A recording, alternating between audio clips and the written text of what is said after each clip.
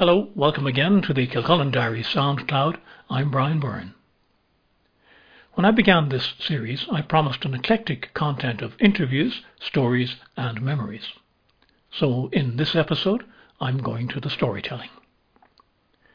In 1993, I published a book of short stories under the pseudonym of William Trapman.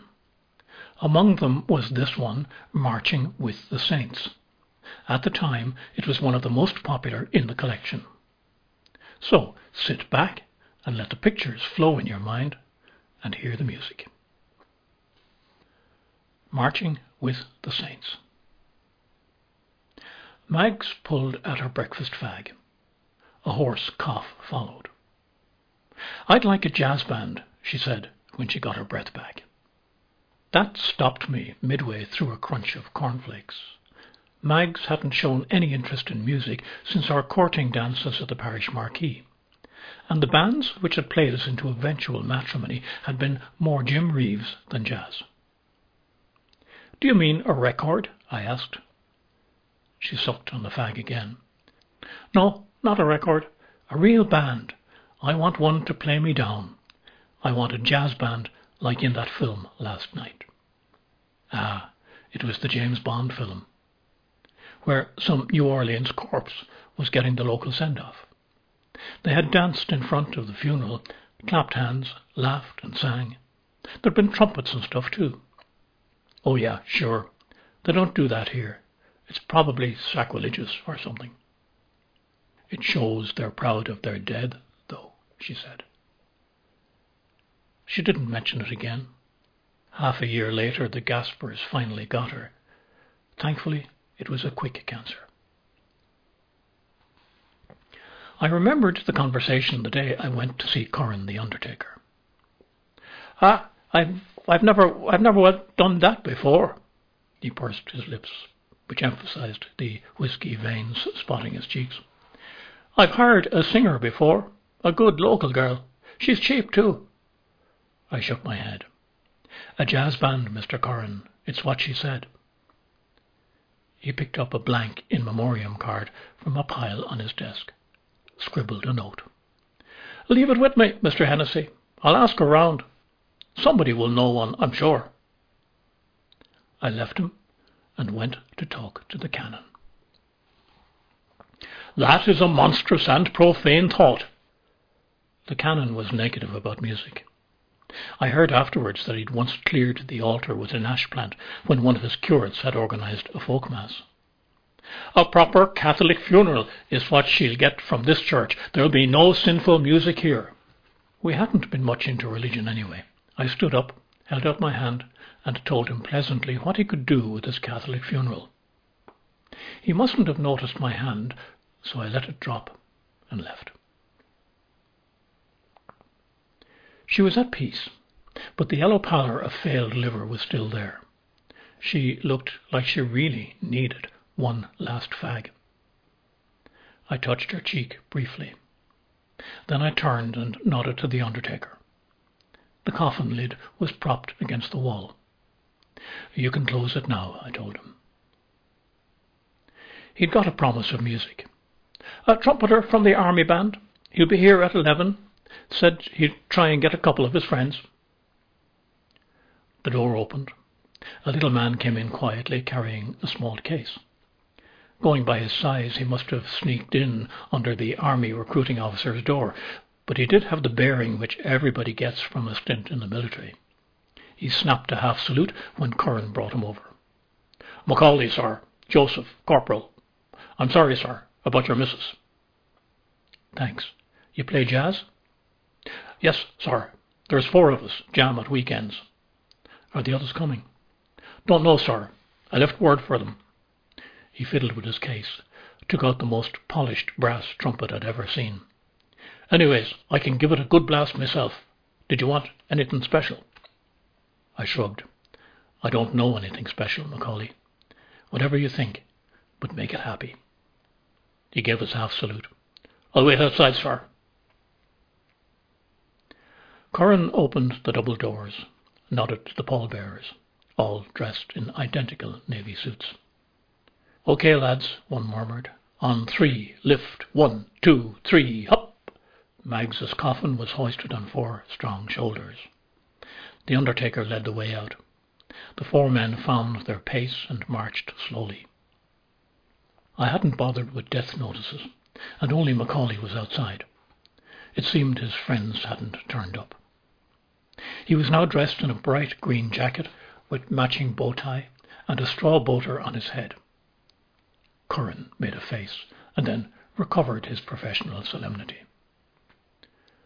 Macaulay lifted his trumpet and raised an eyebrow. I nodded, and he moved ahead of the undertaker as we turned into the main street. It was a quiet Tuesday morning with hardly anyone around. A couple of women on the footpath turned from their conversation. A coffin being carried through the street was unusual. One with a funny little man in a green outfit out front was a gossip stopper. A child with them also looked at us, obviously bored with having to hang around grown-ups' chatter, and then she went back to playing with her doll. Macaulay put his instrument to his lips, filled his cheeks with air, and blew. The note was as clear as the sky to where it soared. 2 blackbirds fluttered from complacent perches on the roof of Heinz's hardware shop. For about 4 paces Macaulay held the tone straight, and then slipped into a melody that pattered along the shop fronts. The child let her doll dangle and smiled. The 2 women gawped. Old Jack Hines walked out through his shop door, looked for a few moments, and then his teeth smiled from under his whiskers. 2 teenage lads and a waitress came out from Dowling's coffee shop, their feet tapping. Up front, the little trumpeter was skipping to his own beat. A car scrabbled to a stop. 2 men jumped out, one with a saxophone, the other clutched a banjo by its neck. Both wore similar outfits to Macaulay's. As they waited for our little procession, they donned straw hats of their own. The trumpeter opened a new tune. The deep tones of the saxophone answered, and the banjo plucked into a tonky harmony. The discipline of the pall-bearers broke, and the coffin began to sway as their feet took up the beat. My own fingers were quietly snapping. I looked back. The little girl was skipping behind me. She smiled. I smiled back. Behind her, old Jack Hines led a rank of people who had left whatever they'd been doing as we passed the main street shops. Heads bobbed to the rhythm of the music. There were probably more people there than Mags had met in the last 30 years. We turned into Church Lane. 10 o'clock Mass was over, and some of the parishioners were standing on the steps of the church, among them the canon. Macaulay and his lads eased the music to a simple melodic beat as we came by. The canon tapped a man on the shoulder and whispered. The man went inside, and a few moments afterwards a bell began to toll. Funeral peals. Its rhythm was death, but by the time we got to the graveyard, our living band had drowned it out. There was a young priest in the graveyard, which surprised me. "Joe Harris," he said, smiling, held out his hand. "I'm the curate. I hope you don't mind me being here." I shook my head and his hand. "No, Father, you're very welcome. Everyone is. I hope you don't mind the music." "I love it," he said. He walked beside me as the pallbearers shimmied along the narrow path. At the graveside we found the 4th member of the band, his drums set up. He added a gentle contribution as Macaulay and the others switched to a quieter number, while the funeral party gathered around the grave. Curran directed his men to lay the coffin on a green mat beside the opening. When they'd done that, all 5 stepped back discreetly. "Shall I?" the young priest asked. I nodded, and as he stepped forward, Macaulay stopped the music.